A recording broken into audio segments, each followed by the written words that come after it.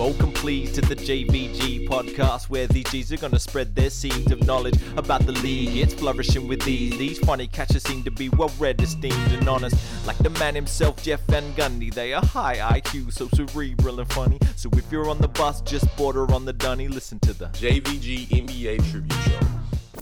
Welcome to episode 121 of the Jeff Van Gundy Tribute Show. I am your co-host Lukas, joined as always by my co-host Marco. Marco, hello. Hey Lucas, why don't you tell us about this drip you're wearing? Let's just get right to it. Drip too hard. Let me do this though first, because I think that's usually better, what I've just done. No, you were actually better before. Well, we've done something very silly here. So, what am I wearing right now? Drip check. I got Puma on Puma for my YouTubers. Mm-hmm. Top is Brianna Stewart. Was part of a line she dropped with Puma, God knows how long ago. I always go onto the Puma Australia store to see if she's dropped the new Causing Trouble Stewie ones in Australia. They haven't dropped yet, but Puma had some pretty fucking lit boxing. What were the Black Friday sales? Whatever the most Black recent Friday yeah. sales, 40% off Yeah. a lot of stuff. Which makes sense here because of how we celebrate Thanksgiving and all that. But carry on. So that's what this number is. Now this you might be hearing me a little bit worse, but I got the Dua Lipa by Puma shorts. And would you turn around? I was getting to it.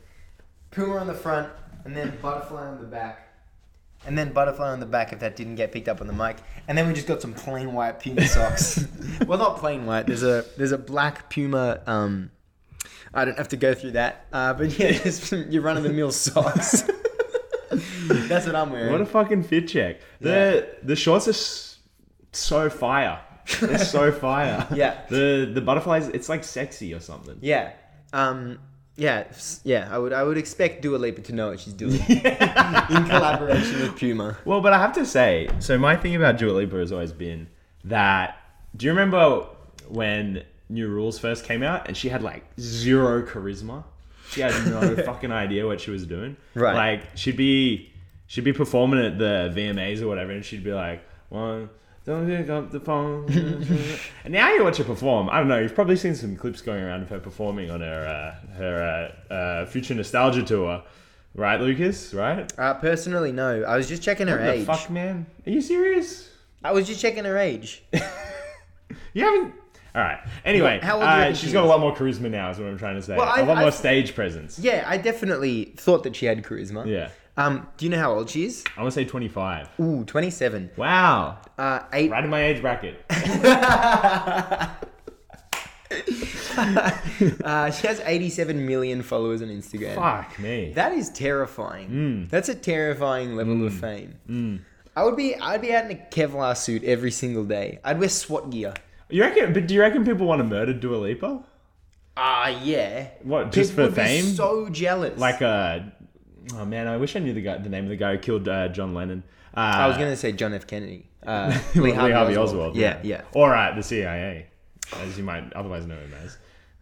Lee Harvey Oswald, 3 letters. Central Intelligence Agency, 3 letters. Oh my fuck. It's all falling into place, mother. 3? Really? Wow. She's had 3 platinum singles as well. No. She's probably had way more than that. But we do digress. So, good fit check there. Dua Lipa, 27 years old. Somehow we're going to tie this into the NBA basketball season and how it's been going. 27 years old. We got the 3-letter thing. Add 27 and 3, you get to the 30 NBA teams. Exactly right. NBA. 3 letters. Never broke. CIA, NBA. Never broke again. So, as you know by the title, this is now our 3rd edition of categorizing or tiering. Yeah, NBA tiering. teams. I like tiering. Tiering NBA teams into 5 tiers. Marco, what are those tiers? Remind listeners. Those tiers would be contenders, pretenders, emerging, rebuilding, and limbo. Whereas I'm calling it this year hell. Ooh. No, not really. I'm still calling it limbo. Okay. And a little description on all of them. Contending, I'm sure you can imagine what that means. Pretending, teams that think they're contending, but we don't give them a snowball's chance. Yeah, or like this is the peak. This is as good as the team is going to get, and it's not good enough. Yeah. Emerging are young teams that are on their way out of rebuilding, I would say, or young teams that you can imagine their championship window being open within the next let's say within the next 5 years. Yeah, and it's also like they might be like as good as pretenders, but you can't call them pretenders because it's like there's more room for them to grow here. Yeah. Rebuilding. Teams that are rebuilding. Yep. Yeah, the Wembanyama sweepstakes this year. And limbo. Teams that have got no idea what's going on. Let's clear something up. So, in terms of pretending, I see it as teams that internally think that they're contenders. Yeah, okay. So that description for what the differentiates emerging and pretending, we might have a bit of a grey area. Oh, okay. I see what you're saying. Right. Well, for me personally. No. I don't think emerging teams think they're contending. Yeah. I think that like they might end up as. In fact, I think a lot of them this season are as good as a lot of pretenders. Yeah. But what the differentiating factor for me is the pretenders like, all right, cool, this is it. This is the squad. We're going with it. And the emerging teams like, we don't even need to get close to winning it this year. Yeah. To have a good season and then for our championship window to still be open. You know? Yeah. I think for an emerging team, I would say if an emerging team were to secure a top 6 seed in the playoffs, they'd be like, wow, great season. We're happy with that. Yeah. Whereas pretenders would be like, we can't be hanging our hat on a top 6 seed. Yeah. Well, I mean, fuck, we could even give an example. We probably both put the Memphis Grizzlies in emerging last season, right? Yeah. And they ended up, top 2 seed in the West. Yeah. And like winning a playoff series, taking a good series to the Golden State Warriors in the second round. That's as good as it gets from an emerging team, and you're completely happy with that. Yeah. Well, let's start with the contenders, shall we? Okay. I've got 3. Oh, wow.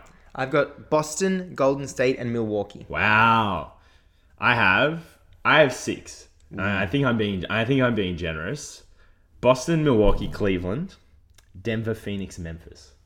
Whoa. You don't think the Warriors have a chance? I don't think the Warriors are contending this season. Okay. I might even say that they're pretending. Well, let's get to it. Who do you have in your pretenders? My pretenders list, it's so long. I have Philadelphia, Brooklyn, Atlanta, Miami, Portland, Minnesota, the Los Angeles Clippers, the Golden State Warriors, and Dallas. I have Atlanta, Dallas, Denver, the Clippers, Memphis, Philadelphia, and Phoenix. Mm-hmm.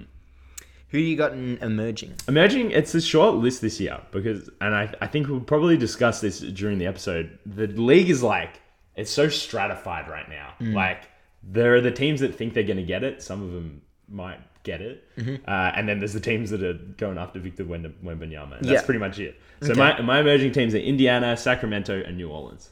Oh, okay. So I think that I have a few of your pretenders in my emerging. I've got Cleveland, Indiana, New Orleans, Oklahoma, Sacramento, Toronto, and Utah. Ah, interesting. I've got one team that I will get onto them later. I have one team that I haven't categorized as well. Oh, well, I've categorized all 30. Oh, okay. Rebuilding, I have Detroit, Orlando, and San Antonio. I've got Detroit, Charlotte, Orlando, Oklahoma, Houston, and San Antonio.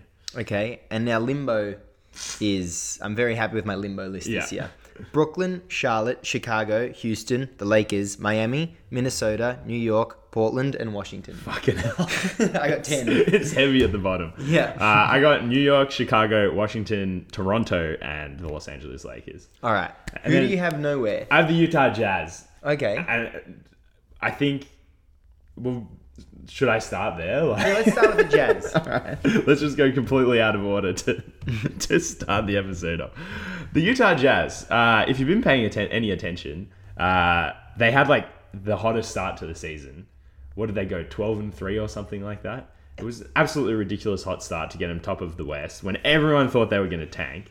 They were getting all these value out of players that you thought would just be traded for 1 first-round pick, if not 2 second-round picks. Mm-hmm. And you were almost like, okay, well, they're really going to go for it this season. They're not going to win a championship. So I don't know where that puts them. Now, since then, I think they've lost 6 of their last 8 games, and they're firmly in the play-in in the West. And so they've probably won too many games and are too good to tank.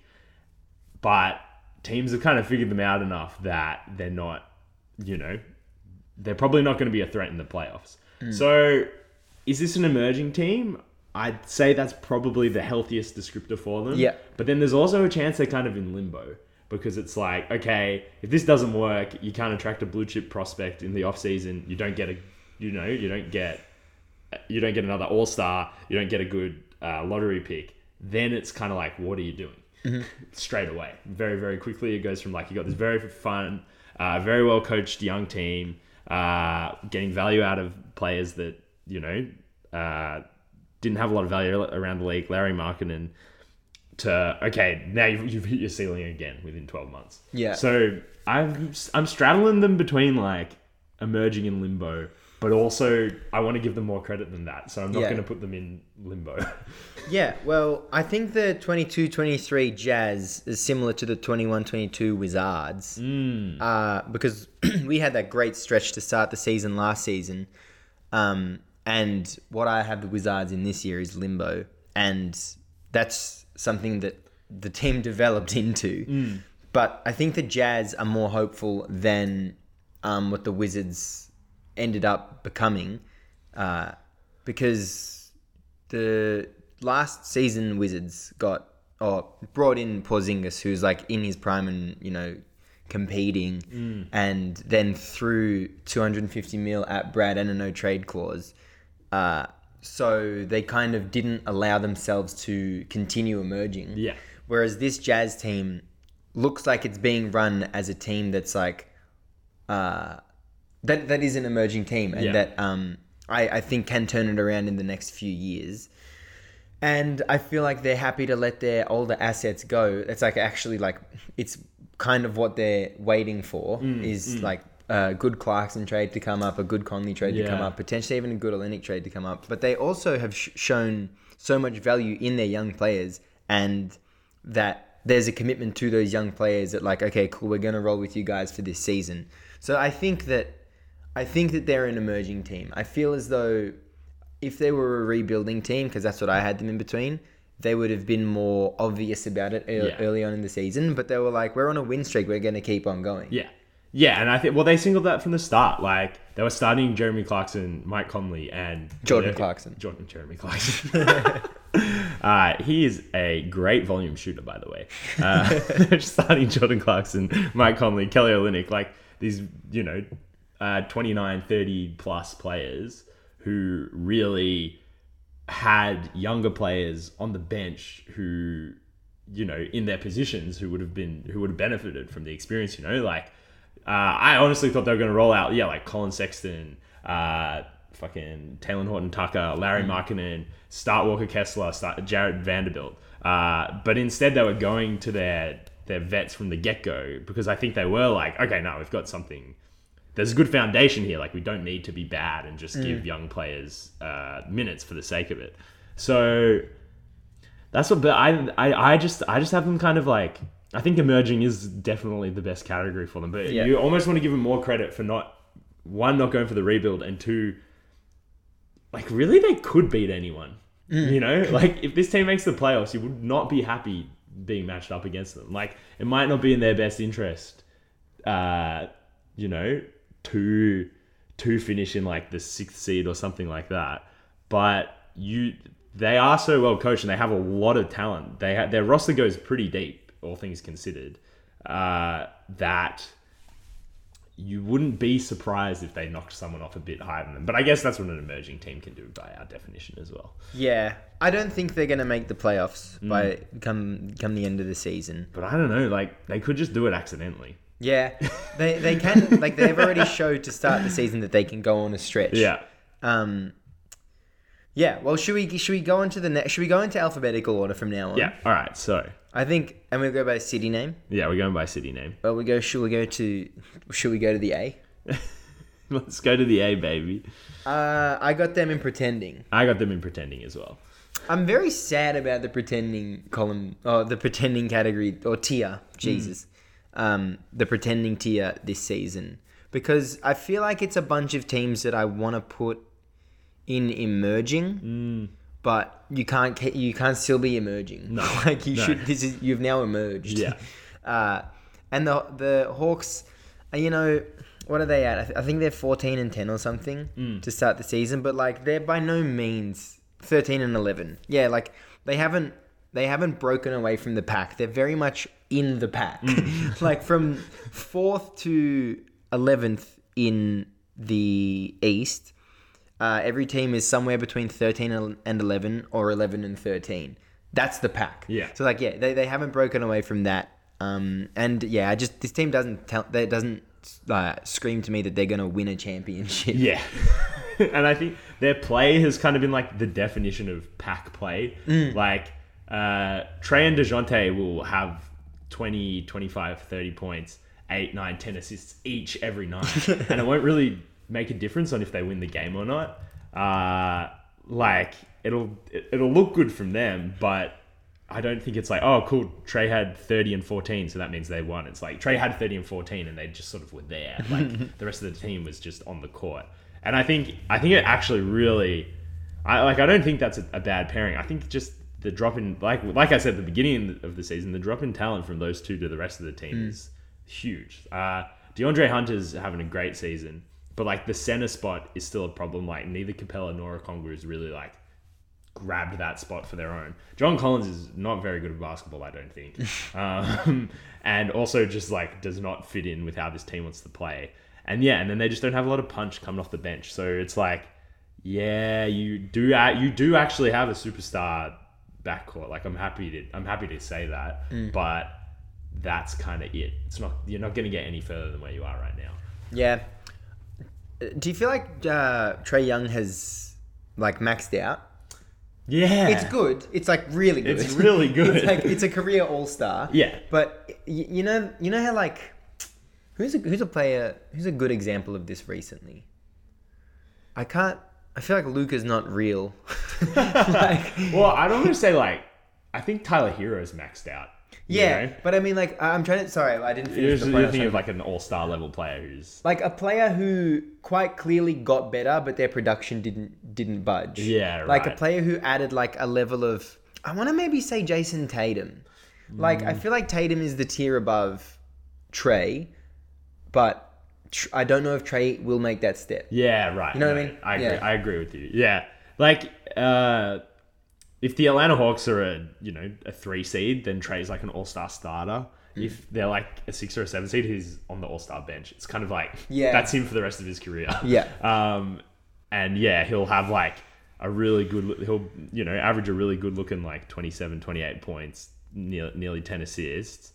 But like, I think the amount that he can impact the Atlanta Hawks winning games has kind of hit its peak. Like other stuff has to happen for Atlanta to get better.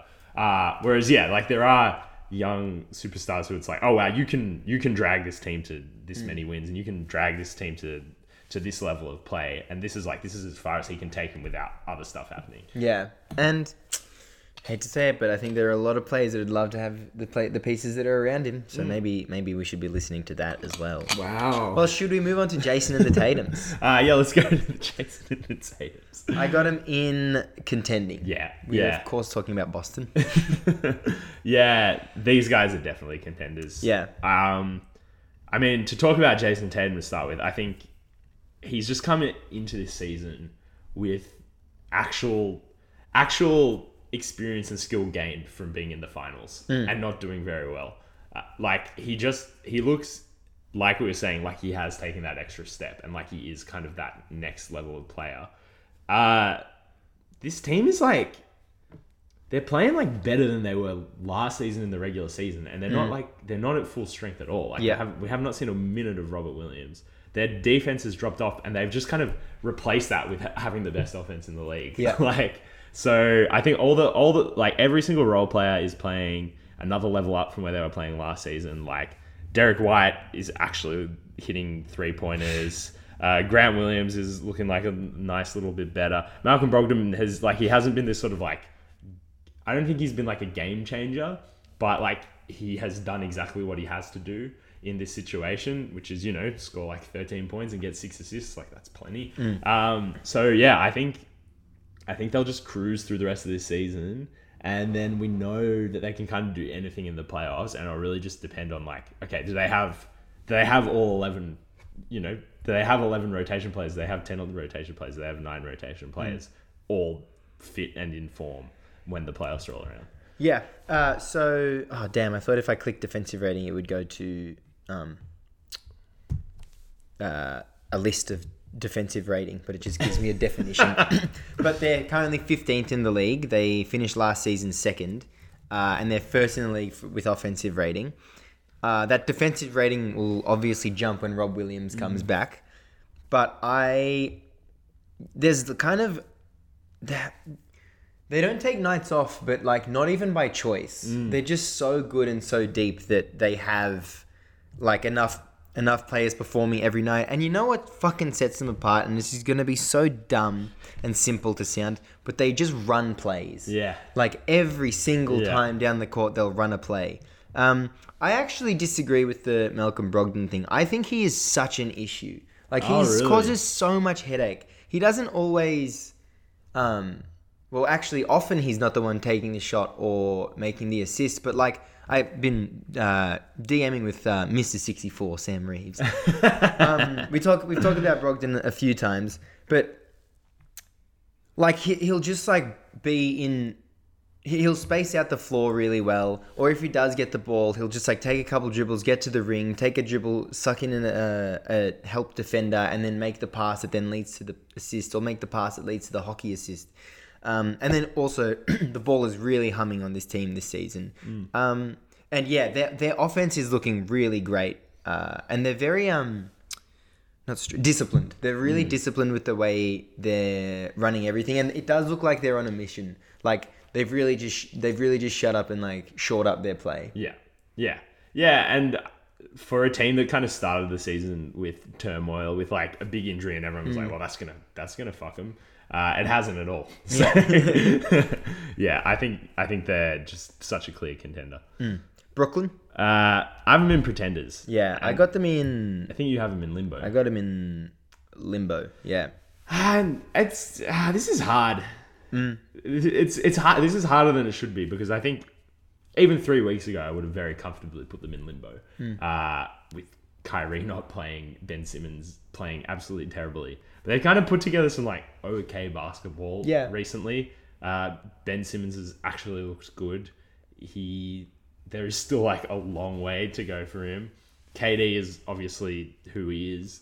The role players are like, I don't know if they're like underperforming or over, like they're underperforming in spots and overperforming in others. Like Royce O'Neal is like, he's still seeing way too much. He's still taking way too many shots. Not his fault. That's just how it happens. Yeah. But he is like a perfect fit, I think, next to the three superstars.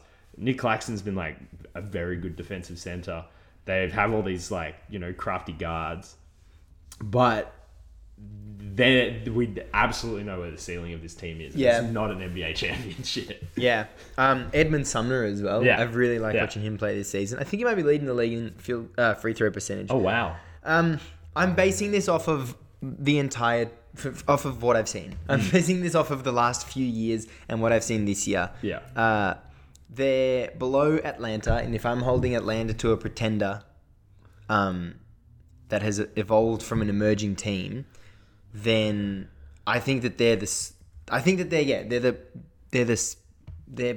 the classification below Atlanta, which is what I think would be limbo, because they still have. I think Kyrie's on a max. KD's definitely on a max, and then Simo might have been on the max when he got signed. That's 3 max contracts. Like that should be a contending or pretending team. And look, they might think they're contending, but I don't. I still think that they're like a couple of steps away from contending, and I just feel like they kind of act like it as well sometimes. Yeah, but I just think they're so at their ceiling that the only thing they can do is like try and win as many games as possible. There's no like can we rebuild? Can we bring? I don't think they can bring anyone in. I don't think there's like a little trade they can do. Yeah. There's just so little maneuverability in this team, but like they're gonna make the play-in or the playoffs. I feel very comfortable saying that, and they're gonna make some fucking noise. But like. That's the ceiling. But once this season is a failure, then surely Kevin Durant is like, all right, what the fuck am I doing? Yeah. I've just endured like 3 off-court seasons from hell which have translated into on-court seasons from hell. Like, that's it. Surely that's all the chance that you give this franchise. And that's why I'm saying limbo. Yeah, right. That's why I'm saying Okay. limbo. Oh yeah, I think they're 6 months away from limbo. I'll see you there. Charlotte. I'm going rebuilding. Okay, I'm going limbo. Mm-hmm. I think that theoretically they are a rebuilding team, but I had them emerging last year, and they've taken steps back, and they went from rebuilding into like, oh, finally, it's Charlotte's time. Then they lost Borrego, who I liked as a coach. They brought in Steve Clifford, who I don't like as a coach, and it just feels like this team, even if they are rebuilding, they're just organizationally a couple of years away from being steady. So I just think they're in limbo until they add some sort of steadiness to the way they're operating. Yeah, that's a very good point. Their fall from grace over the last 12 months has been like kind of catastrophic. Yeah. Like, from being like a really fun team everyone was high on to like actual dog shit, dog water. But I think the LaMelo injury at the beginning of this season, I think when push comes to shove, that's kicked them into rebuilding mode.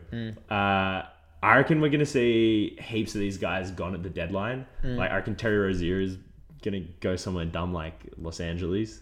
But someone's going to come and get Kelly Oubre for something. Someone's going to come and get maybe even PJ Washington. And then, once that happens and they're still bad and they're near the bottom of the East, then yeah, they're rebuilding. Like, they've got LaMelo Ball on their team and they're hoping to get like another blue chip lottery pick. But I actually genuinely think that is their plan now, because I think that's the only reason you would bring Steve Clifford in as your head coach at the beginning of the season, is that like we have to. You're not the guy leading us out of this funk. You're not the guy leading us in any direction. You're just here to steady the ship while we start this rebuild. I don't think they're doing I'm yet to say that they're doing a good job of rebuilding, but I do believe that's their mindset. Yeah.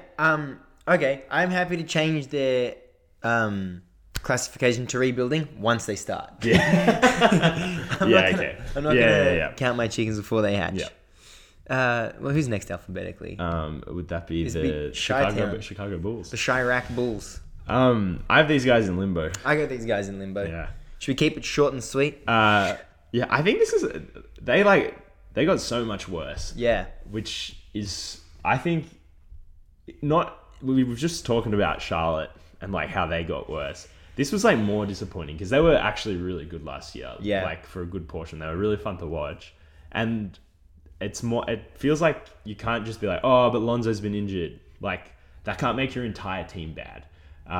So yeah, I don't really know what the way out of it is for this team, because like you got all these guys can be good and can play well together, and then they've all just sort of like lost a bit of their juice. Like DeRozan isn't capturing the form of last season. Caruso doesn't even look as good as he usually does. Everyone's like worried about Levine being like a long-term injury guy, and like now when him and DeRozan are like averaging 27 points night in, night out together last season. So yeah, I don't know what you do with this Chicago team in this situation. Like, if Lonzo comes back and you're not good, then that's kind of it. Like, there's no. You also are at your ceiling, like with who you can have on this team. You got two max. Well, you got a lot of people and a lot of money, and you don't have many assets to get out of it. And you also had a lot of some success with without Lonzo last season, because he played 35 games. Yeah. And I guess you could say their downward trajectory came when Lonzo wasn't playing with them. But like, that doesn't change the fact that DeMar was like, was he all NBA? I think he was all NBA last season. And also just the fact that the team looked so much better playing together. So I think we both have them in limbo for a reason. I'm not really sure what their avenue is here. Yeah. What's the angle? What's the bloody angle, Chicago? Cleveland, though. Cleveland. My golly gosh. I got him in emerging. I have them in contending. Because I think, like, as much as we're saying for other teams, this is it. Like, this is it for Cleveland. You reckon? Like, not this is as good as the team get. I think they can get incrementally better as you know, like they're of course, obviously they have 4 players under the age of 25, so they're gonna get better over the next seasons, and they're gonna bring in good role players and stuff like that. But like, I think their championship window is open. Oh, okay. Because they've got okay, that's fair. They've got their team right now, and if you told me this team would make the finals this year, I would absolutely believe it. It is absolutely not out of the realm of possibility for me. Yeah, they have just their best 4 players in this team are so good. They have good chemistry with each other. They've got a good coach who's got them playing well together. You look at their roster and you're like, I don't know about these role players, but like, I think they're a lot more solid than you think once you actually watch them play. Yeah. Like, they all know exactly, you know, like Kevin Love knows exactly how to play with this side. Like, he's turned himself into just such a good asset for Cleveland. So like, I'm not taking these guys to win the chip, but I reckon 7-game series against anyone, like, they've got something that they can throw out.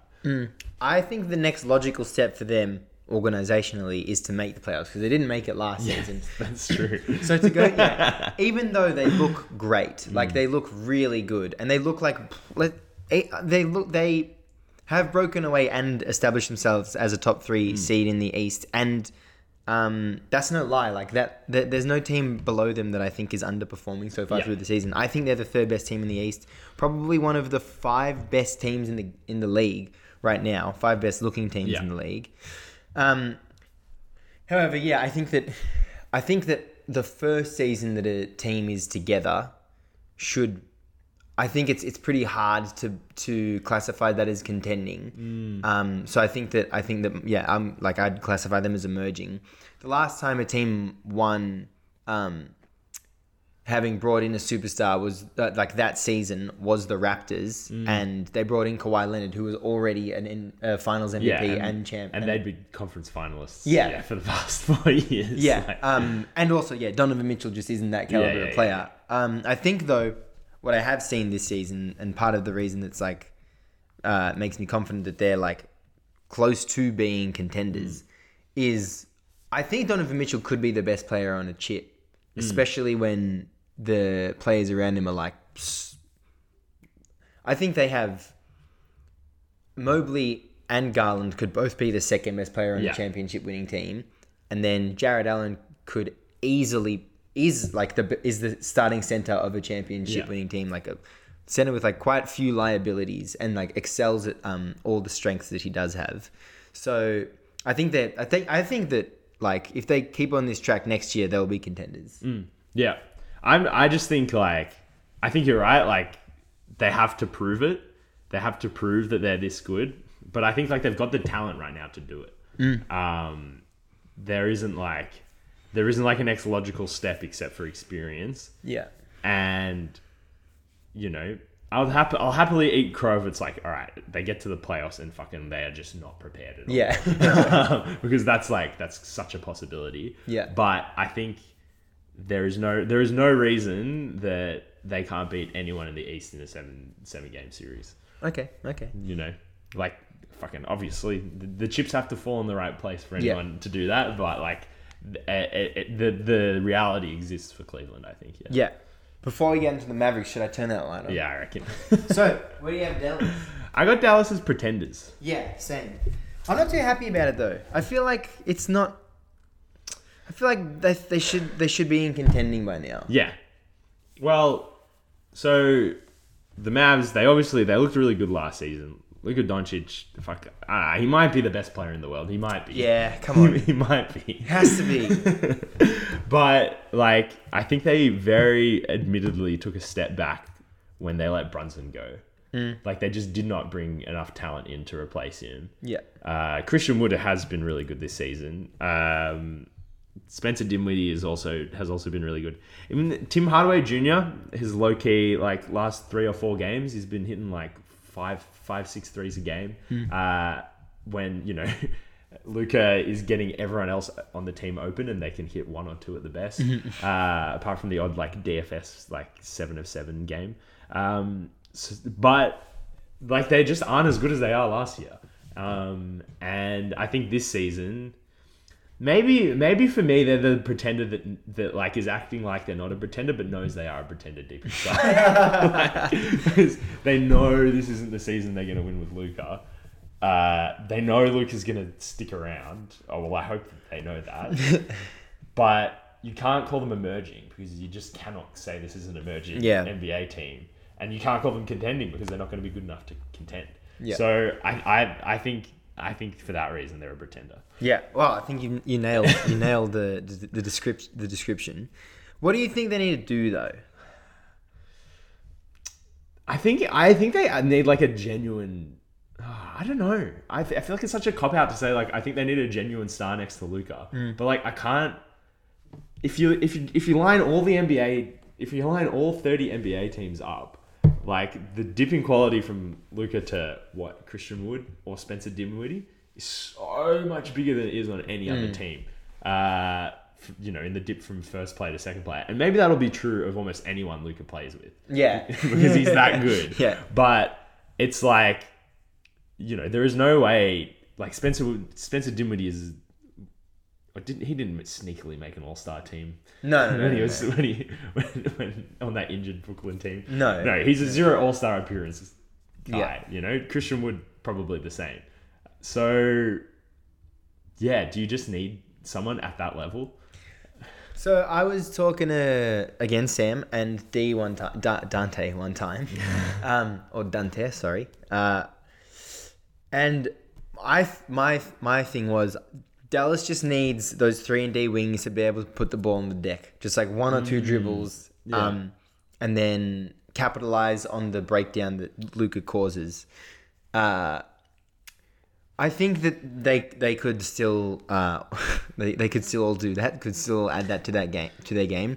But I think they do need just a bucket, like someone who can just score while Luka's on the bench. But then also can just score while Luka's on the court. Yeah. And create more space for him that way. And I think it's quite literally that thing where, like, if Luka gets, like, a semi-good look from the perimeter for Reggie Bullock or Dorian Finney-Smith, and then, like, the closeout comes, like, neither of them can attack it. Like, I think I've seen so many, like, kind of cringy Instagram videos of like, get this man some help, and it's like it's Reggie Bullock catching it, pump faking, and then he tries to dribble into the key and he just like spills the ball immediately.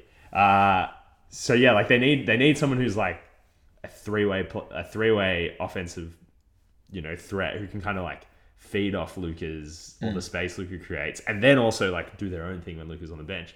Now, I don't want to give my hand away too much here, but I've just had this thought. How do you think Larry Markkinen would fit as the second best player on this team? Yeah, I think he fits pretty well. Like, he can obviously splash it when Luka finds him in the corner, but like he's quick enough and he's got enough ball skills that he can put to the floor. And then obviously just like an absolute mismatch offensively. I mean, are you getting up here? I'm getting the NBA trade machine. You're getting the trade maker up here. Yeah, I just want to see how to make the money work. Yeah. Who does Larry play for? He plays for the Jazz, who are 6-3 on this website. Because making the money work is obviously the hard part, but then also, what do the Jazz want, and why would the Jazz help them out? Yeah. Yeah. I mean, I think the only thing the Jazz are giving Larry away for right now is like a lot of picks. Probably not like the King's ransom, but like maybe the Prince's. I think it would cost 3 firsts if you were to give him Bertans. Because Bertans' contract is the first, and then Lowry's the asset is 2 firsts. Yes. I don't think the Jazz do it, but I think that touches. I think that touches what they might be looking at. Yeah. But I don't know, man. That might be an okay trade. Yeah. God, that's a lot to think about right now. I mean, he might be the best player Luke has played alongside, except for maybe Porzingis. But then, I mean, that's a whole nother issue talking about Kristaps Porzingis. It's a whole nother bunch of issues, actually. Well, I think that's some good food for thought. I think that the Mavs maybe might need to be one of those teams where it's like What? The Mavs gave up how many first round Yeah. picks for player X? Yeah. But maybe you need to make that swing. You got Luka. What are the picks going to mean? Yeah, and that's what I had right at the end here. Is like, I think it's fine that maybe this season they're taking a step back and not going to do well. But as my good friend Lucas Petrita says, like, you have Luka Doncic. Yeah. Win now. Yeah. Do it yeah. now. Denver. Denver. Now, I have actually where have I? I've put them in pretending. You've put them in? Interesting. I have them in contenders. Yeah. I have not heard anything out of Jokic this season, which is crazy to think about, seeing as he's like maybe the second best player in the world right now. Do we maybe just want to have a look at Basketball Reference MVP tracker here and see? Yeah, what do they have to say? I mean, well, he is averaging a nice 23, 10, and 9. I think all drops from the last few seasons. 63% from the field. Yeah. So Yeah. But nah, I don't think this team is a contending team. I can't imagine a starting lineup that has their defenders hoisting the Lario.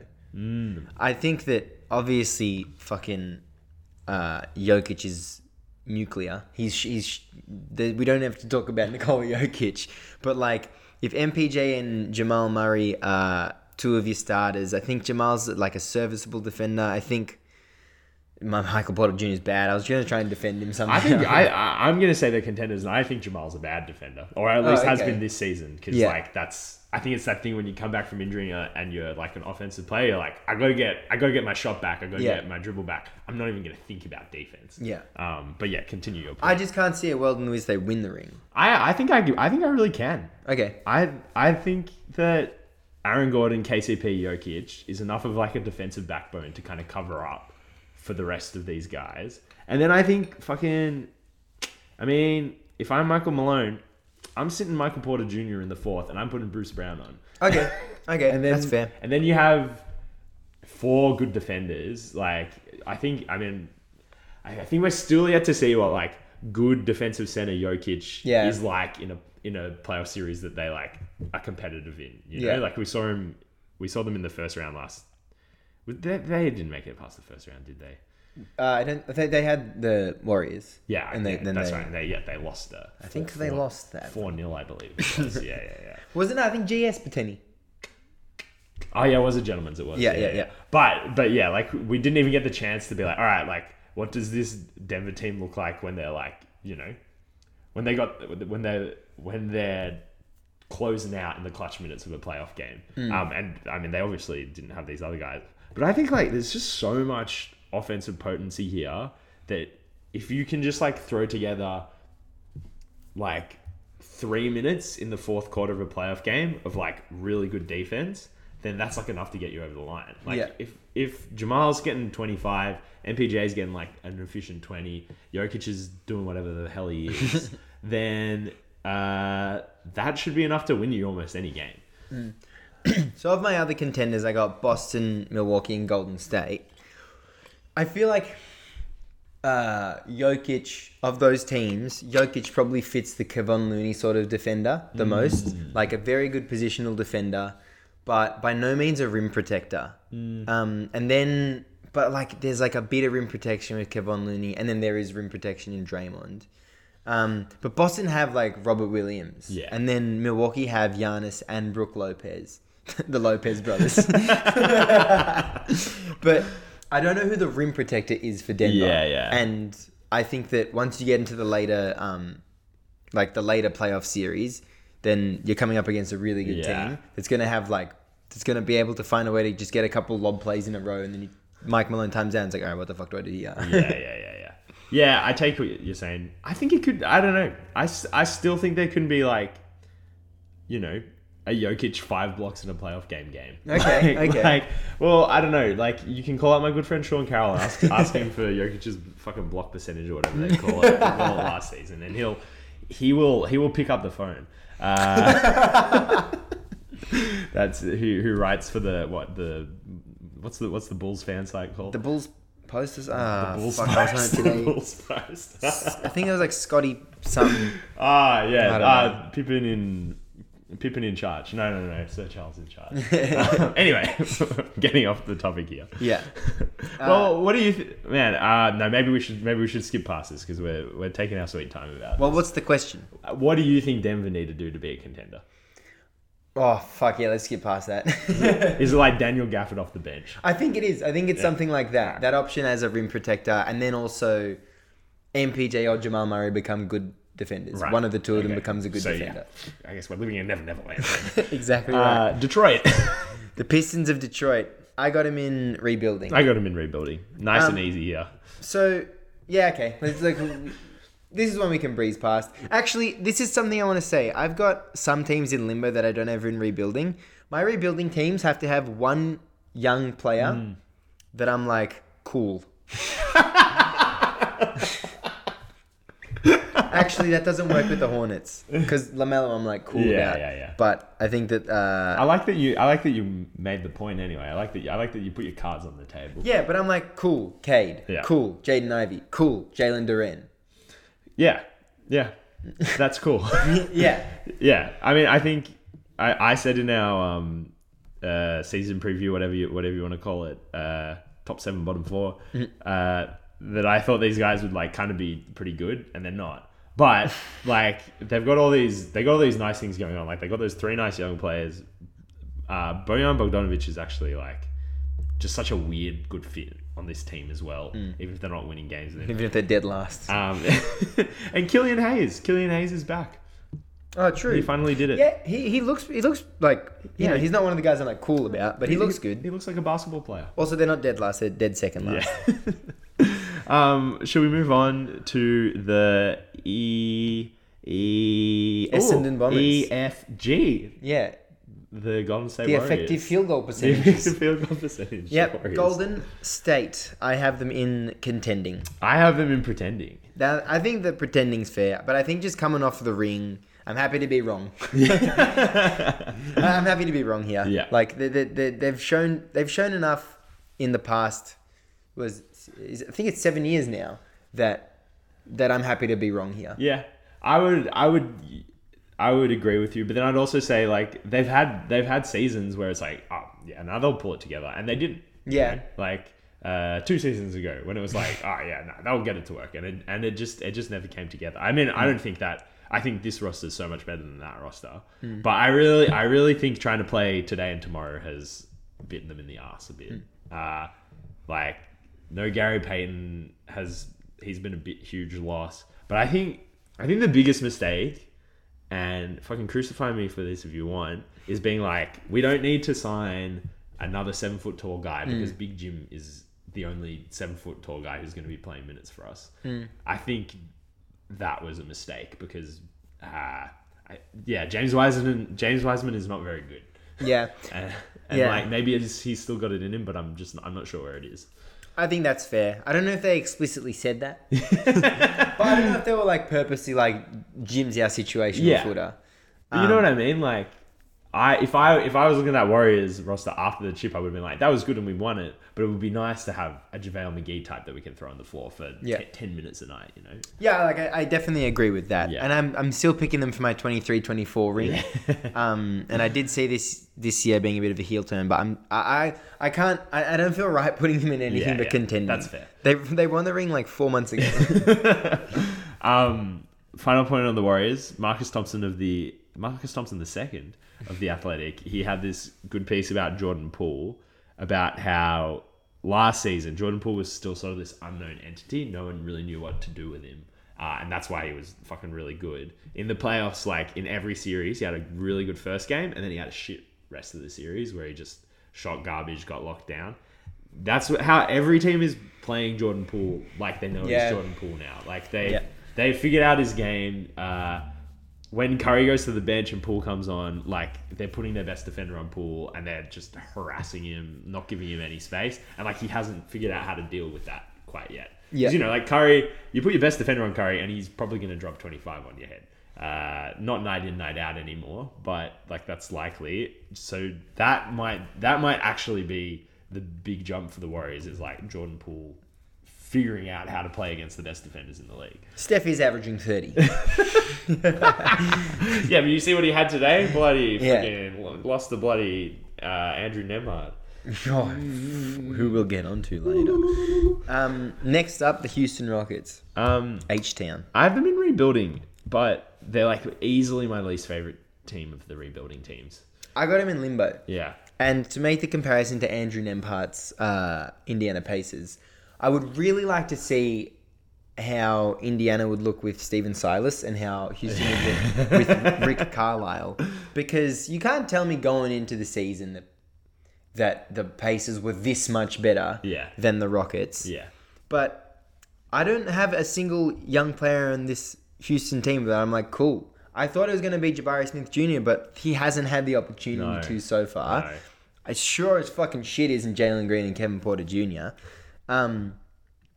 There's like role players that I'm like, they could be like, they could have good seasons, good serviceable. Yeah, like Kevin Martin. And but like it's not enough to be like cool. Yeah. So yeah, I think that Houston are just kind of fucking floating in this. What are we? Yeah. I think they just need to fire Steven Silas. I actually think that would help so much. Yeah. And just get a coach in who actually knows what they're doing. Because I feel like he's kind of gotten this free pass from being like, oh, well, we're tanking, like we're bad. But like pretty much every other tanking team, like there's games that you watch where you're like, oh wow, that's really nice. Like OKC is obviously the premier example because like, I mean, they have the talent not to be a tanking team. Yeah. They just are tanking. But yeah, like we said about Detroit or even Orlando this season, it's been like, okay, I can see where this is going. Like I can see where kind of the flashes of playing 4 guys over 6'8" at the same time. Like I can see how that'll be good when they're all good players and you've maybe got another good piece there. But yeah, you just don't see that at all for the Rockets. Yeah. But I mean, I think they're in the rebuild stage where they're like they haven't got everything they want yet to like, you know. But yeah, does that put them in limbo? Yeah, because it's like, what are you banking on? Yeah. You want an 18 or a 19-year-old to come in and solve your problems. I think I think that's bad. Yeah. But you know, maybe is it see who you draft next year and then see who you hire as head coach based on that? Yeah, maybe, but like that's saying limbo to me more than it's saying rebuilding. Okay. All right.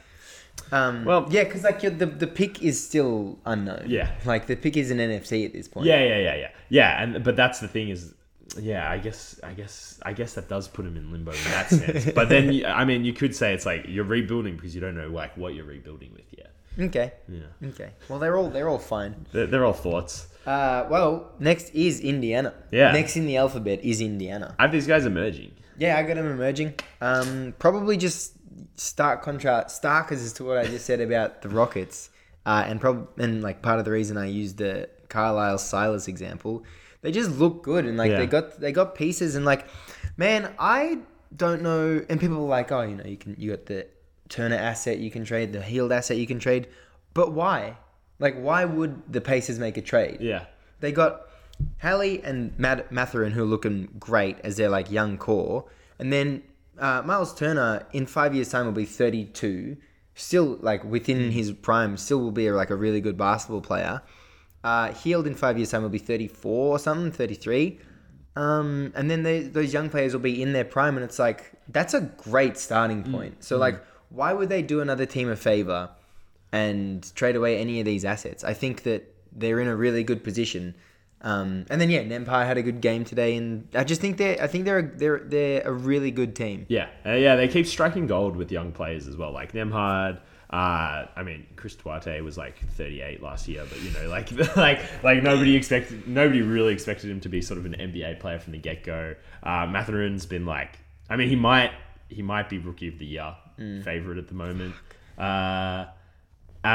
They've like Aaron Nesmith looks better than he did. Like his first few seasons in Boston. Is Jalen Smith on this team? I keep seeing him and I'm like, he is. I keep seeing him and I'm like, oh, okay, like you're actually like an okay basketball player, which I didn't really experience previously. Man, Buddy Hield's turning 30 this year. Yeah, he's fucking old,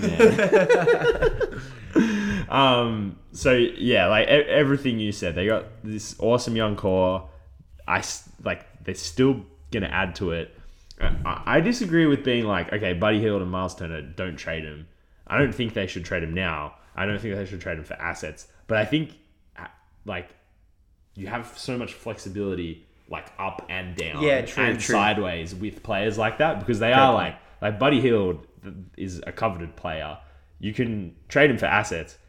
You could probably like put him in a deal for an even better player as well. You know, like if you give up some picks, or if you give up a young prospect, Buddy Hield, a couple picks, do you bring in another superstar? You know, like is that the way up? So yeah, they're emerging as in they're playing like this really good brand of basketball, but like they still have the flexibility, kind of like Memphis last year, I would say, where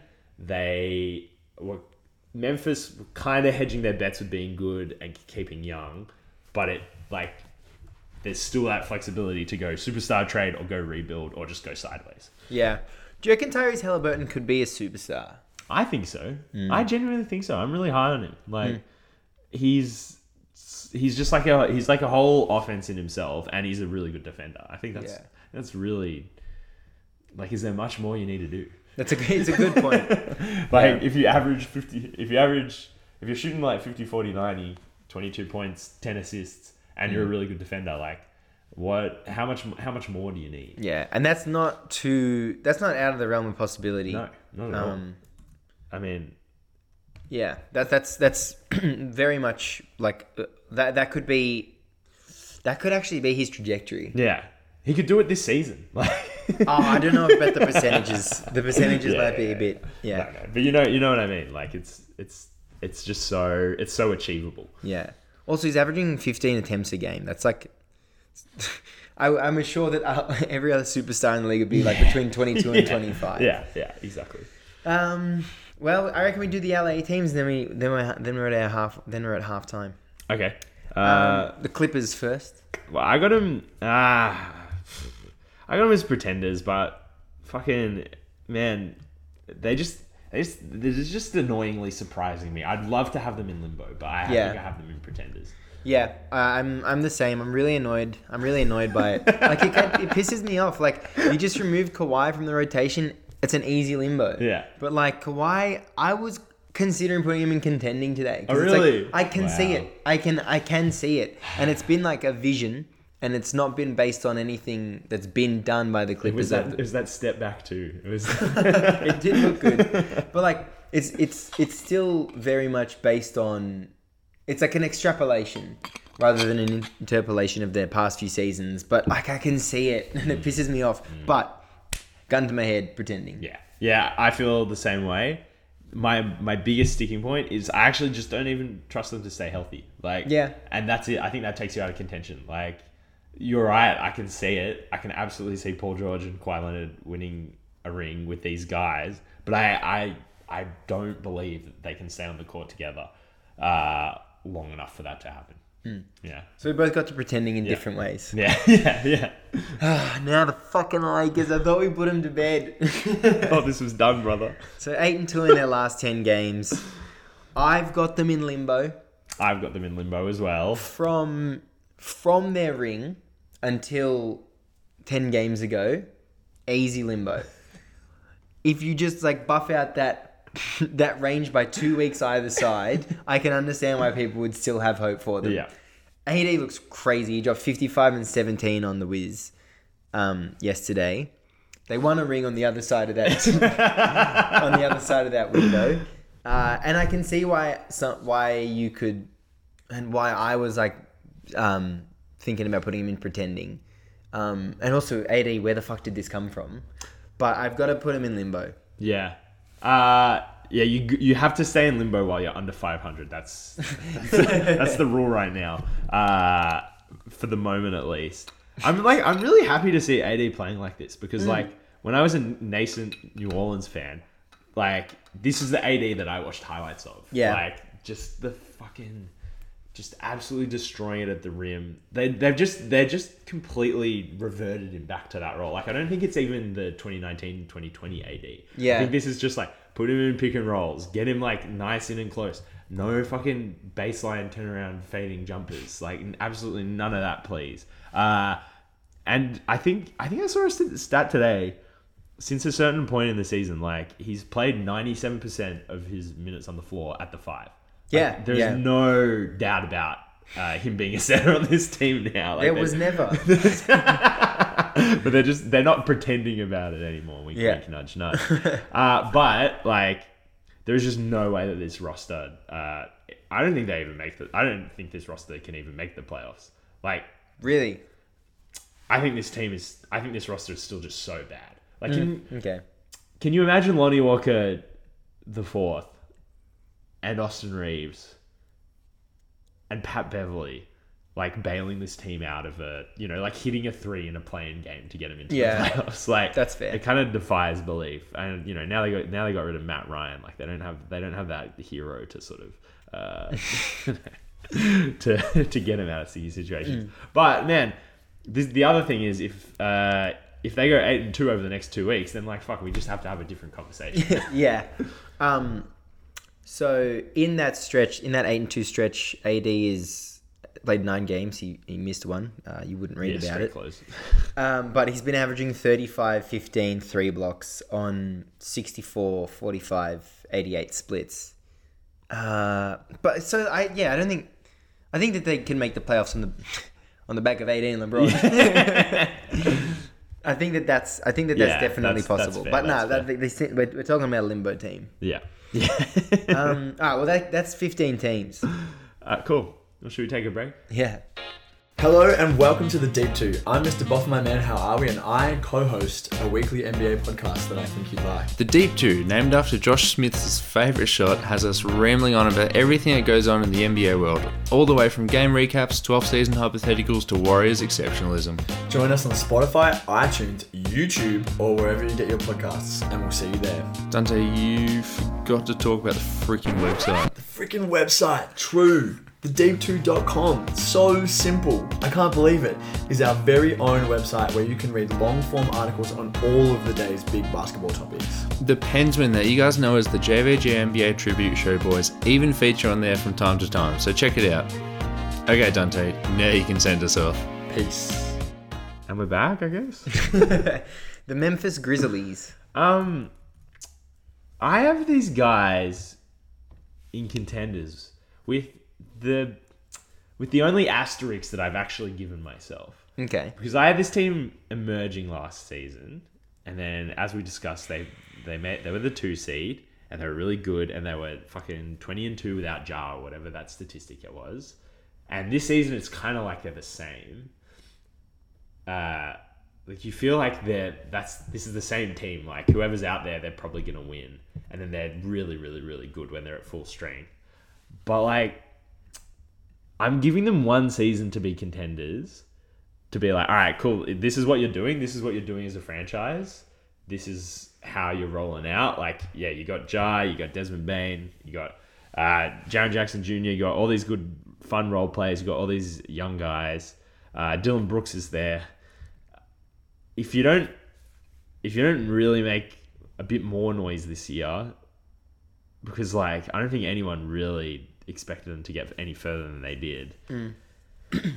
And then if you don't, either this offseason, I think if they don't sign a superstar, if they don't trade for a superstar this offseason, I think they're losing their direction. But I'm giving them a season to be contenders. I'm giving them like an opportunity to be like, okay, we can actually like make the finals with this team, because I think they can. But like, I think if they don't, then there has to be a big reevaluation of like what the idea is of this franchise.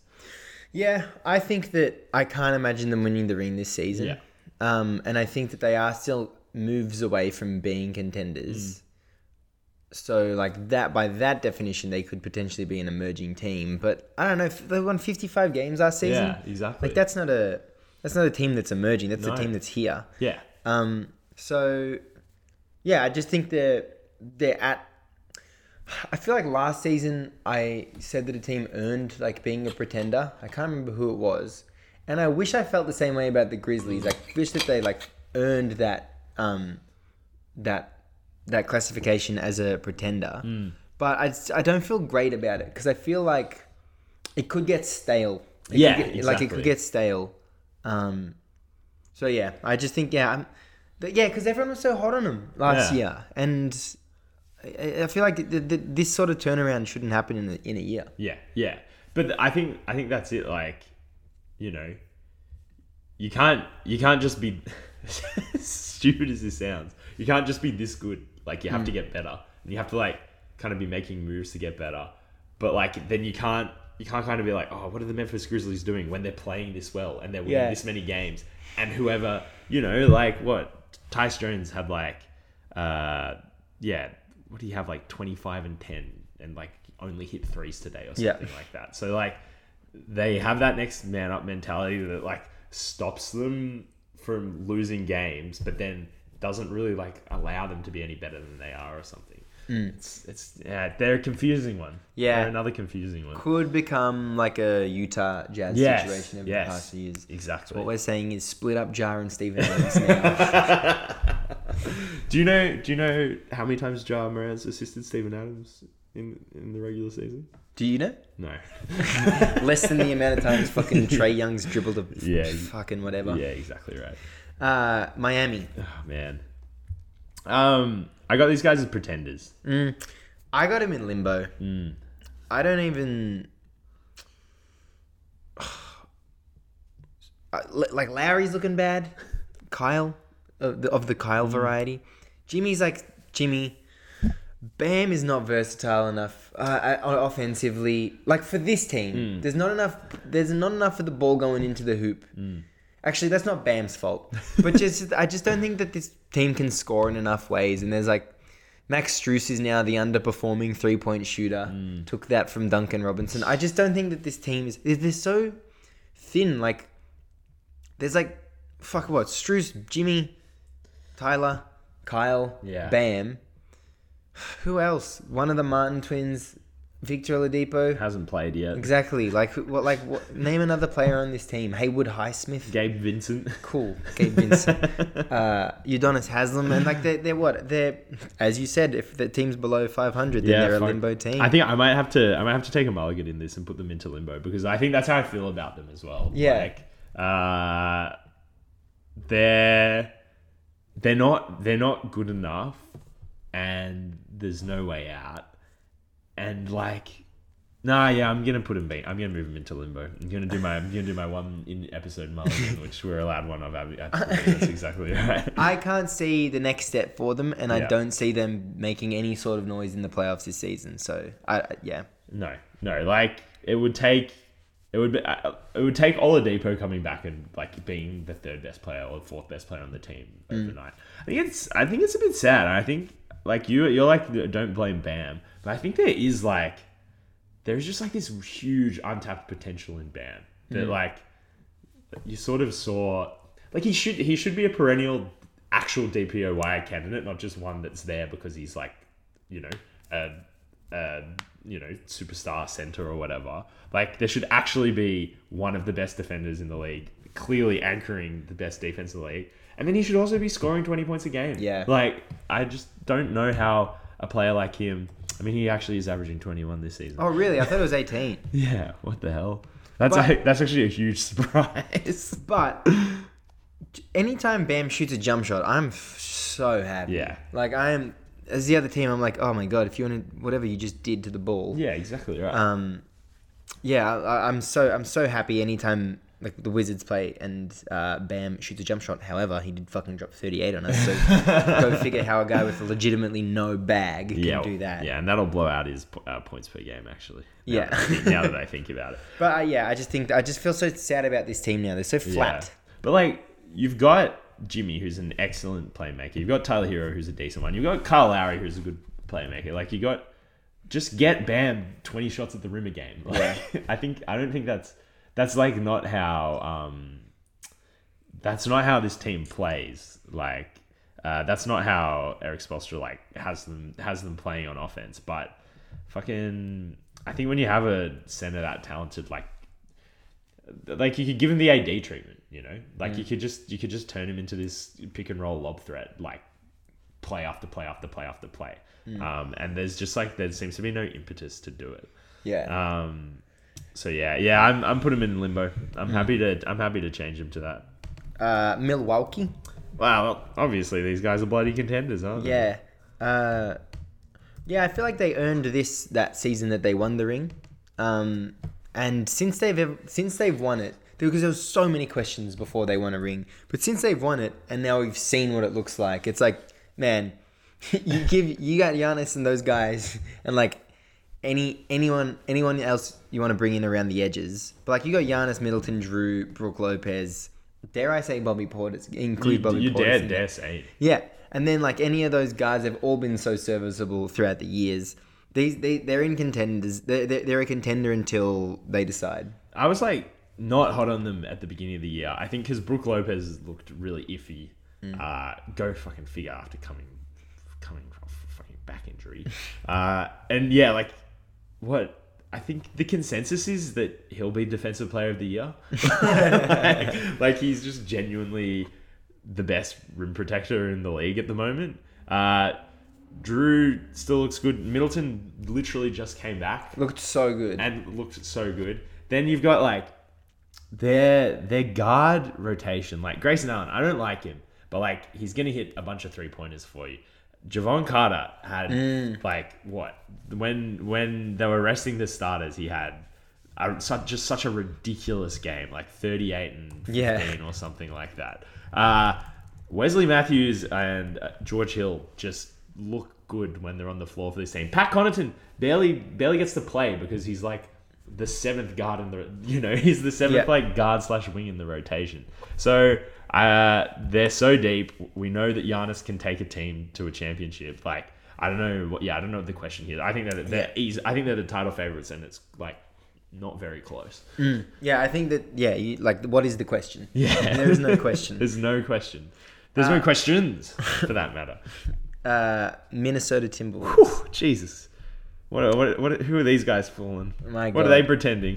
You got him in pretenders? I got him in pretenders. I got him in limbo. That's crazy. It's crazy. Like not that you've got them in limbo, but that you can fall from where you were like a month ago to where you are now.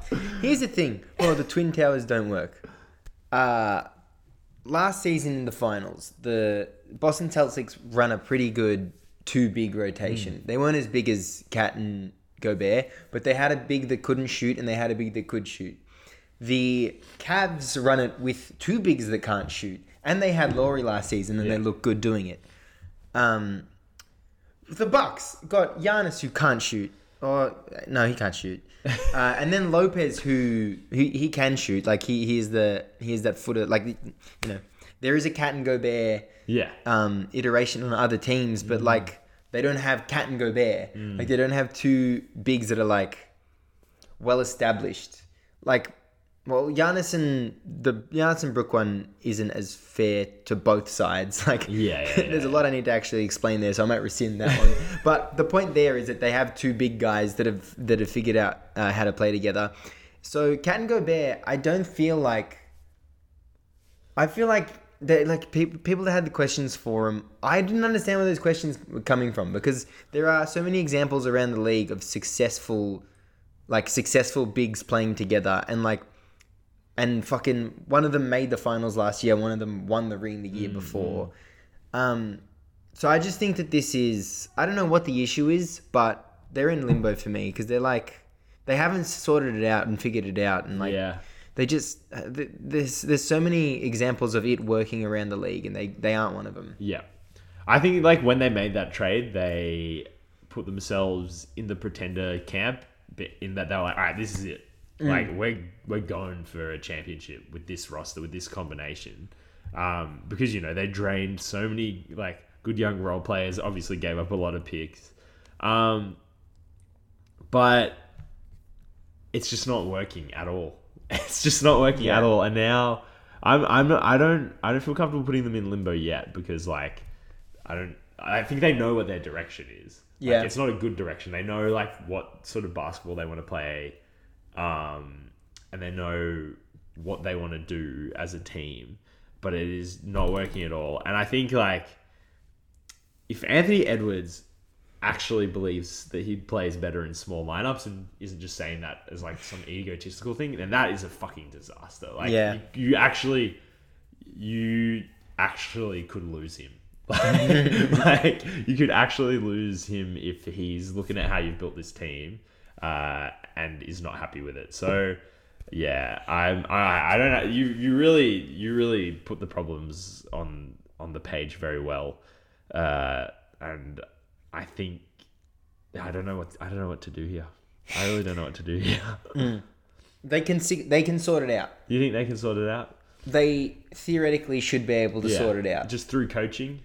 Yeah, I think so. Yeah. I think that Cat is a perimeter player. I think that Gobert is good on the inside. Do it. Yeah. Just do it. And fucking figure it out, man. Yeah. Maybe it's also not a coaching problem, but like a personality problem. Like the players that they have on the team obviously aren't winners. No. Cat hates figuring it out.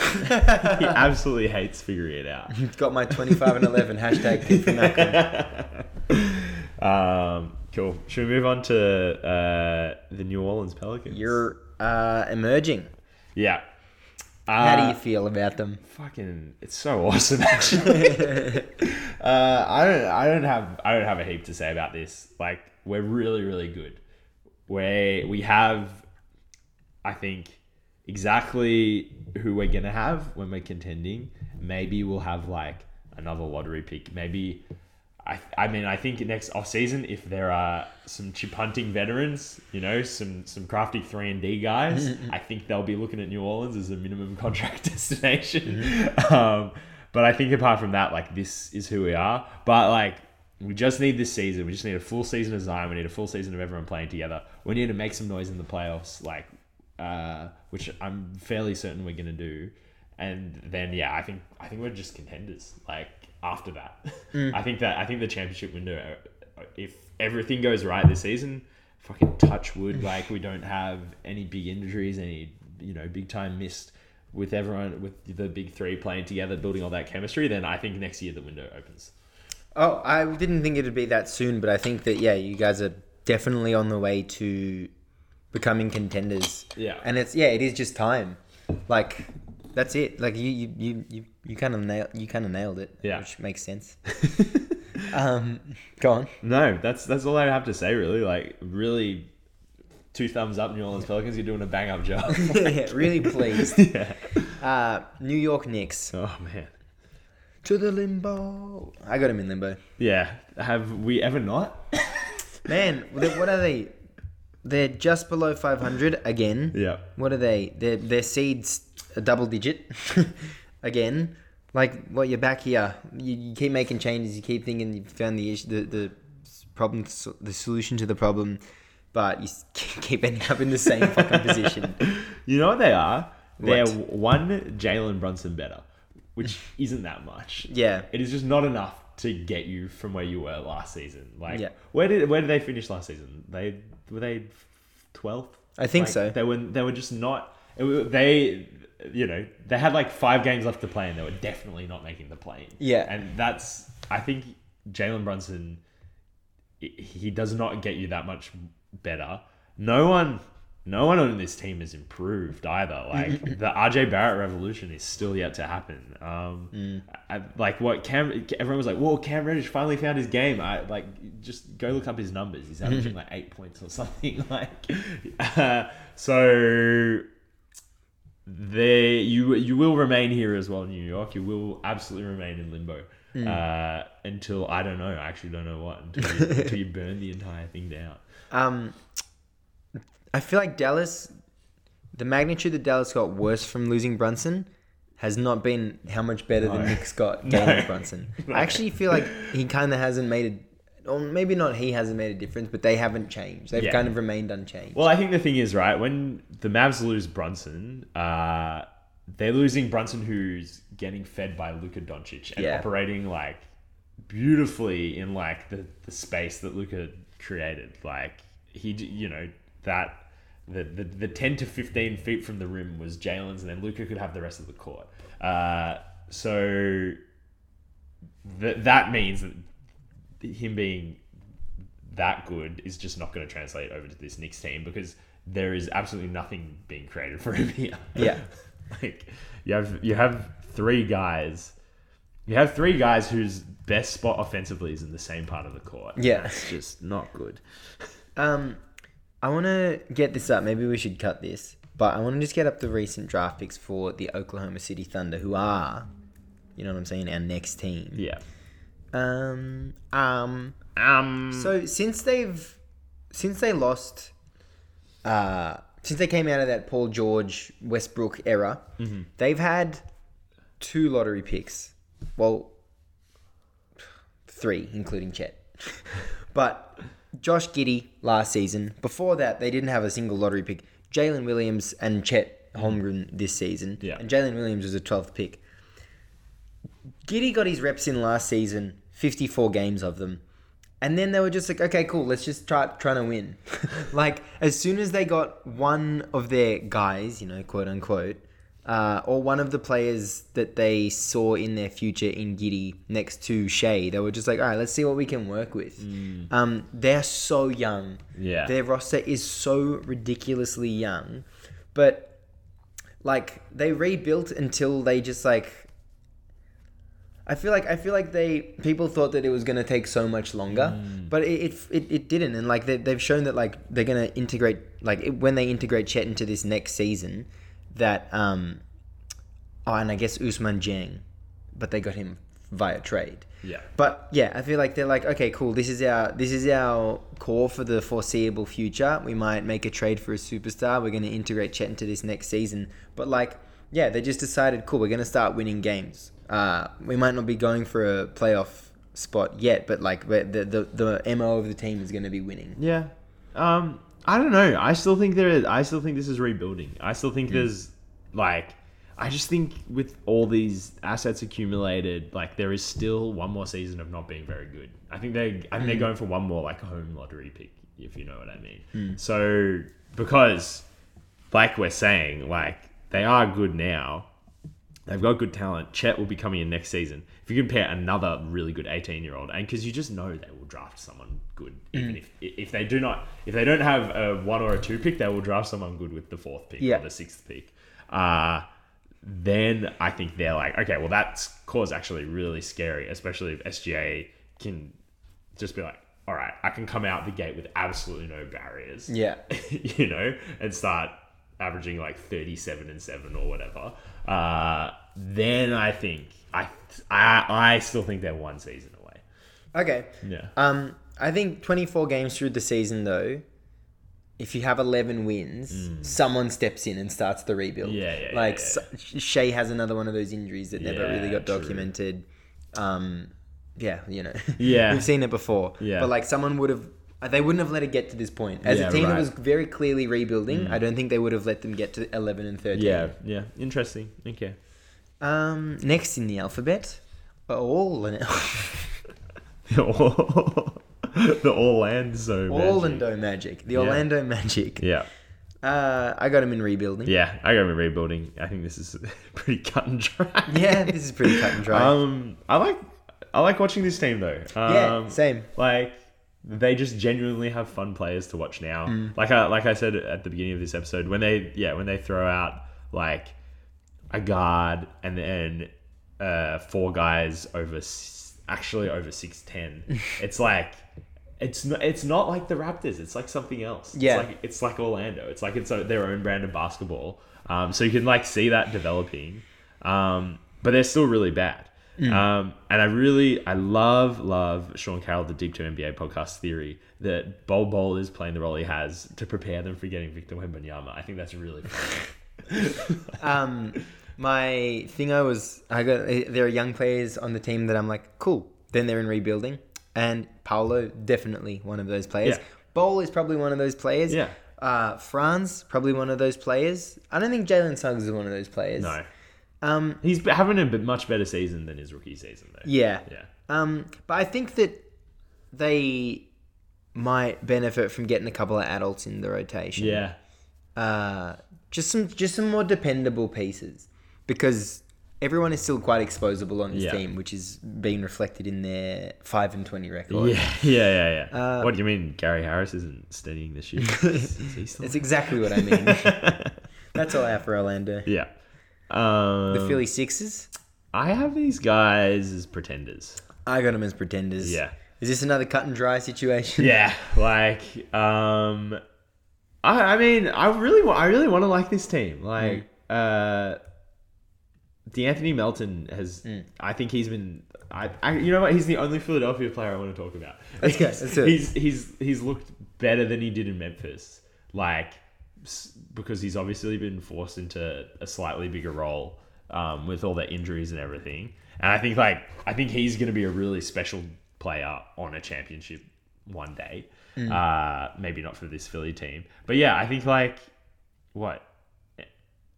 Embiid, like whatever. I'm kind of over him now. Harden, like he had a good stretch of play and then he got injured. Is he going to get back there? I don't think Maxey is being used correctly on this team either. Like I think he thrives when, you know, their best players aren't on the floor. So yeah, I don't know. I think they're right. I think they're as good as they're going to get with the direction that they're going in. Yeah, Jimbo Slice has played 9 games this season. Joel's played 15. Maxey's only played 15 as well, yeah. Yeah, I just don't know what the direction is. Maybe we're being harsh that they're injured, but maybe they should stop being injured. Yeah. And also, like, they're just always injured now. Yeah, and now if you're adding Maxey in, like, as, you know, someone who can only string together 55, 60 games, then, like, yeah, what's the deal with this team? Yeah. I think they should have fired Doc at the end of last season. I just think this team needed a shake up because, like, despite bringing in new players and new players sort of emerging, like Maxey, like, they feel stale. Yeah, Yeah. definitely. Phoenix. I have them as contenders. I got them as pretenders. Interesting. I just don't think they're in the same tier as the Bucks or the Celtics or my Warriors. I just can't imagine them winning. I think that they haven't really changed from the team that made the finals, and that team didn't win the finals. I think they've got a bit more. I think the difference between this team and, like, the team that, you know, had an awesome regular season last year and then bombed out in the playoffs. I think they've just got a bit more punch or something about it. Like, Okay. they had this awful Ayton drama over the summer. Chris Paul's been missing most of the year. Cam Johnson's injured. Jay Crowder is unavailable, and they're just absolutely gliding. Like, That's true. They're absolutely playing together in a way that I think last season it was like, oh yeah, okay, we're the number 1 seed, and this is like they're just going to work every day and getting it done. Devin Booker's looked awesome. Mikal Bridges, I know you fucking hate the my guy. But he's been hooping. He's been hitting shots. He's been doing everything on both ends. And I don't know. I just think that I think what let them down in the playoffs last season was a mindset thing and a bit of like, we deserve this, you know. Yeah. I don't think it was a talent thing. So I think if they can sort of go into the playoffs with a different mindset, just stop lifting weights after every win, you know, like, then I think they're a contender. I think it's unfair to say this team isn't in that sense. Yeah, I think Mikal Bridges has had a really good season, super efficient as well, and then also just dependable. Yeah. Devin Booker, same deal. He's been very consistent. Ayton's been pretty good. But yeah, I just don't see him as a championship winning team. Yeah. I feel like they shit themselves in the playoffs last season for a reason. Yeah. So yeah. Yeah. And I don't think that anything's changed. Okay. Portland. Portland. Fuck. I got them as pretenders, but I think I might love to have them in limbo. Oh, I have them in limbo, and I'm happy to have them here. Yeah, I don't think they fit into any other column, and like I don't see the vision. I don't see the vision here. I just think, okay, we thought they'd be terrible at the beginning of this season, and we were nearly right. And they were like, and they're kind of fine. Like they're not. They're just completely fine. Like Jeremy Grant is having a really good season, but like that's not helping them that much. When Dame sits, they're not good. But I don't think they're any worse than I don't know what. Are they any worse than the Portland team that made the conference finals 4 years ago? I don't think anyone thought that team would win a chip, right? But if that's the sort of noise you can make in the playoffs, then you're a pretender, Yeah, I don't think they're as good as that team. Also, they're 3-7 in their last 10. After starting really well. Yeah. Or without Dame, I would say. Oh yeah, true. Yeah. Probably. Yeah. But they're 3-7 in their last 10. I just think they're in limbo. Yeah. I don't know. Yeah, I think they're in limbo every off season. And then they sort of play well enough in the season to be a pretender, if that makes sense. Yeah. Yeah. But hey, maybe they should just be in limbo. Sacramento. I got these guys as emerging. I got them in emerging. Yeah. Light the beam. Yeah. Light the fucking beam. I think I came into the season being I'm not going to fucking watch a Sacramento game. Fuck off. But I've watched a few and they're so much fun to watch. De'Aaron Fox is looking great. I'm so happy to see him playing well. Domantas Sabonis is such a handful. I feel like he's... it doesn't feel like a sacrifice, but there's something a bit less is more about his game this season. I think that his role has maybe been simplified, but his production hasn't really changed. But maybe he's just acting more as a role player than number 2 on this team. I think that's exactly what it is. I don't know if we've talked about this on the pod, but Mike Brown, early winner of the season. First of all, the Warriors look horrible, especially defensively. Secondly, Sacramento is firing. Yeah. They're just so much fun. I think De'Aaron Fox is looking really like the player he should be. This is the De'Aaron Fox that we've been promised. But then they've just got the funnest cast of role players who are all... And they're all kind of playing above how you expected them to play as well. Kevin Huerter looks... he might be one of the best shooters in the league. The way that he's playing this season. And he already was a really solid guy off the bench. I mean, he started a lot for Atlanta. He was really... He really looked like the second best offensive player in Atlanta at times, and he somehow looks better in Sacramento. Yeah. Since when is it? When's the last time a player went to Sacramento and looked better? And I feel like there's a whole slew of them. This season. Sabonis. If he's not looking better, he's looking like his role is more defined and it's working. It's working for him better. Malik Monk has just been exactly the sort of player that you should put around De'Aaron Fox and Domantas Sabonis. Keegan Murray, I mean, maybe it wasn't all it was promised, but he's a good basketball player. Yeah. I thought the Tim Duncan thing was a bit much. I think that might be the understatement of the century. In their 13-9 start to the season, they have had 7 games within 5 points, and they're 2-5 in those games. If you want to be one of those people they can't win close games and fucking whatever. But I feel like those were more games that could have gone either way. Cough, especially that one against the Warriors. Yeah. Cough. Yeah. There's also another. My. There's also another one. Jesus. Flashes of 2002. There's also another one. Was it Miami? Was it the Miami game that there was a contentious call? It was 2 games in a row. Oh my god. So that could easily Kevin Huerter, the most hated man in the league. That could easily be 4-3 in those close games. So I think that we were talking about the Cavs on the other side. It's this is what their record is. I think that the Kings' record is worse than they are. Yeah. At 13-9. Which is crazy. Yeah.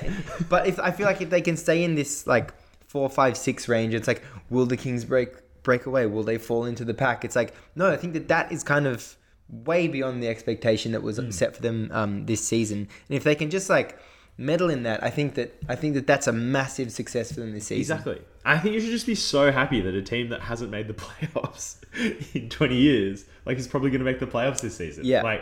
I think that should be enough to just tick this season off as a win.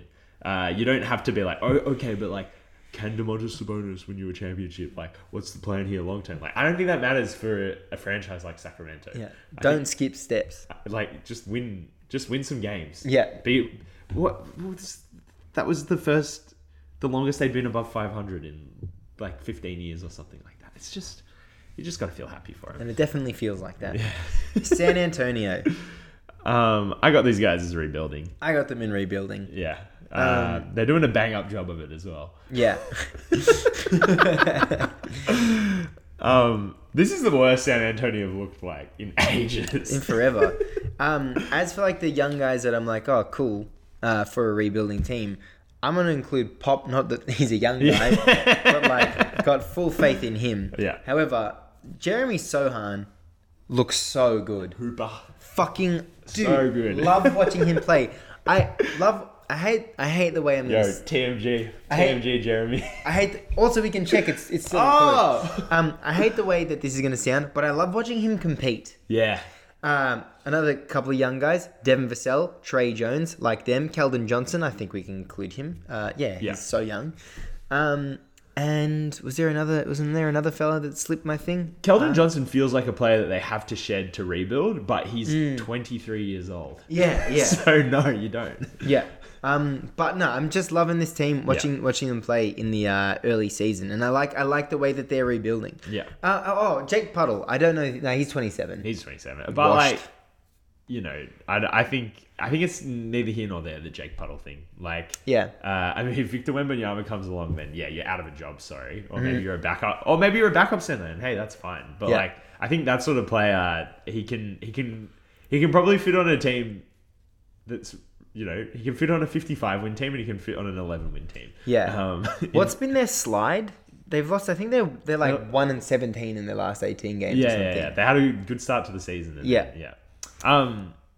Jeremy Sohan, like you said, they just give him the toughest matchups every night. Like when he played us, I think when we last played them, I think he's defended Zion and Brandon Ingram for like an entire game. And like, he hasn't done a bad job on them at all. So I think that experience and like also coming into the season and being like, all right, cool. We've nabbed a lottery pick who like can be a role player on our contending team in the future. Like that's a huge win.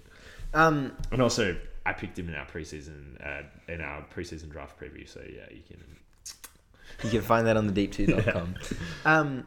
I think that there probably were no question marks around how Pop would coach a rebuilding team, but he's obviously doing a great job of it.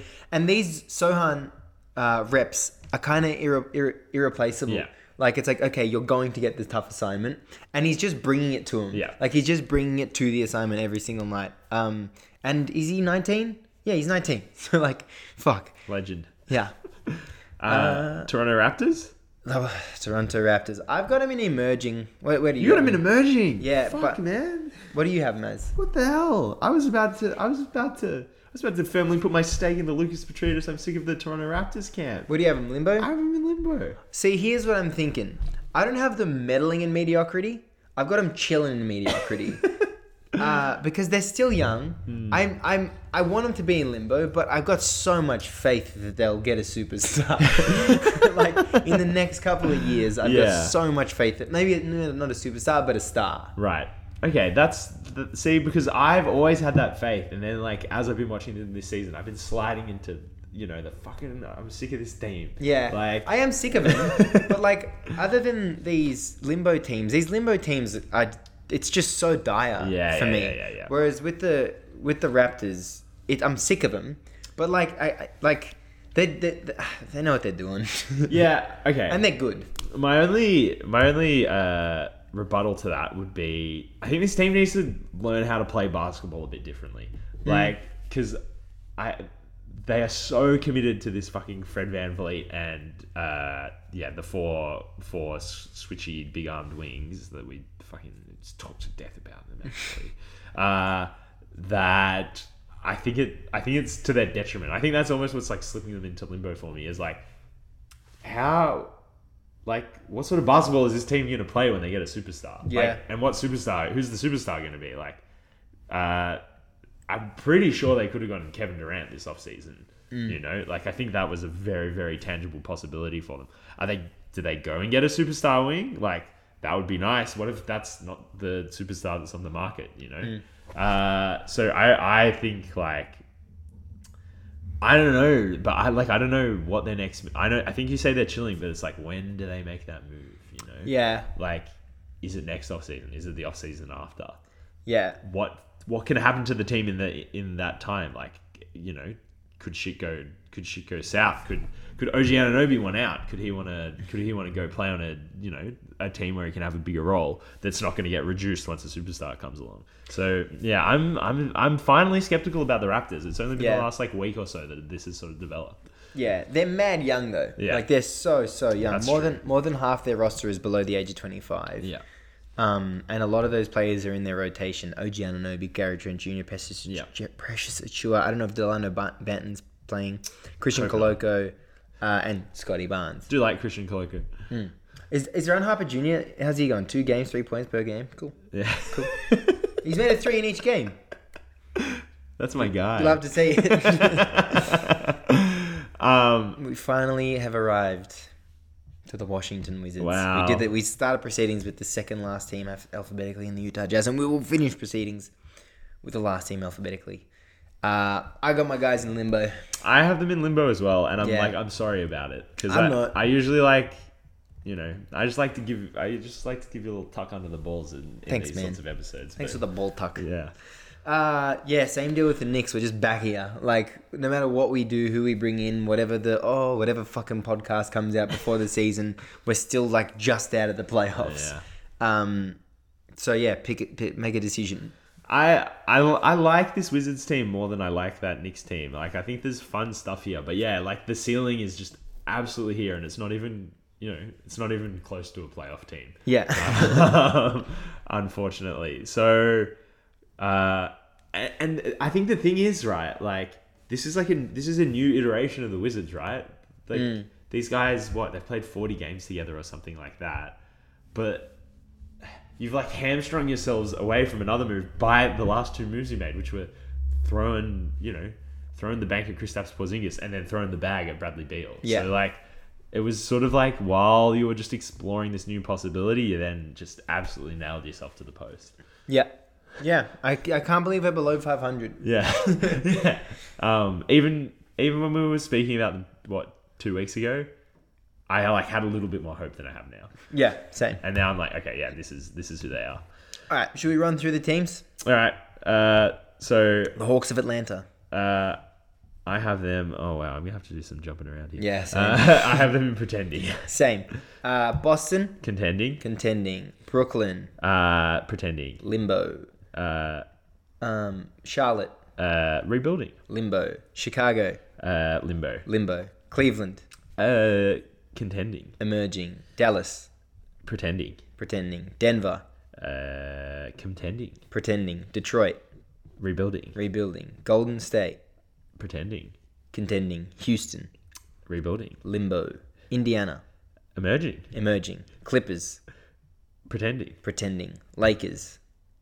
Limbo. Memphis. Contending. Pretending. Miami. I moved them into limbo. Milwaukee. Contending. Minnesota. Pretending. Limbo. New Orleans. Emerging. New York. Limbo. Oklahoma. Rebuilding. Emerging. All fucking hell again. Orlando. Rebuilding. Rebuilding. Philadelphia. Pretending. Phoenix. Contending. Portland. Pretending. Limbo. Sacramento. Emerging. San Antonio. Rebuilding. Toronto. Limbo. Emerging. Utah. I had them in their own category, but I'm going to put them in Emerging. Washington. Limbo. I knew everything. I knew all the ones. As I was just reading the list, I actually found checking the list confusing. Yeah, I think that was what was confusing me. All right, cool. Well, I guess we'll see you guys in another 52 episodes for any of our next tiers. Yeah, fucking sick episode. We're sitting at 145 right now. Fucking hell, it feels like it. Yeah. So, let's go get some dinner. See ya. Thanks for listening to another episode of the JVG NBA Tribute Show, hosted by Marco Holden-Jeffrey and Lukas Petridis. Our theme song is written and performed by Pascal Ducasse, with production by Mock B. Follow us on Instagram at JVG NBA Tribute Show and on Twitter at JVG NBA for more NBA content. The JVG NBA Tribute Show. New episodes every Wednesday at 7 a.m.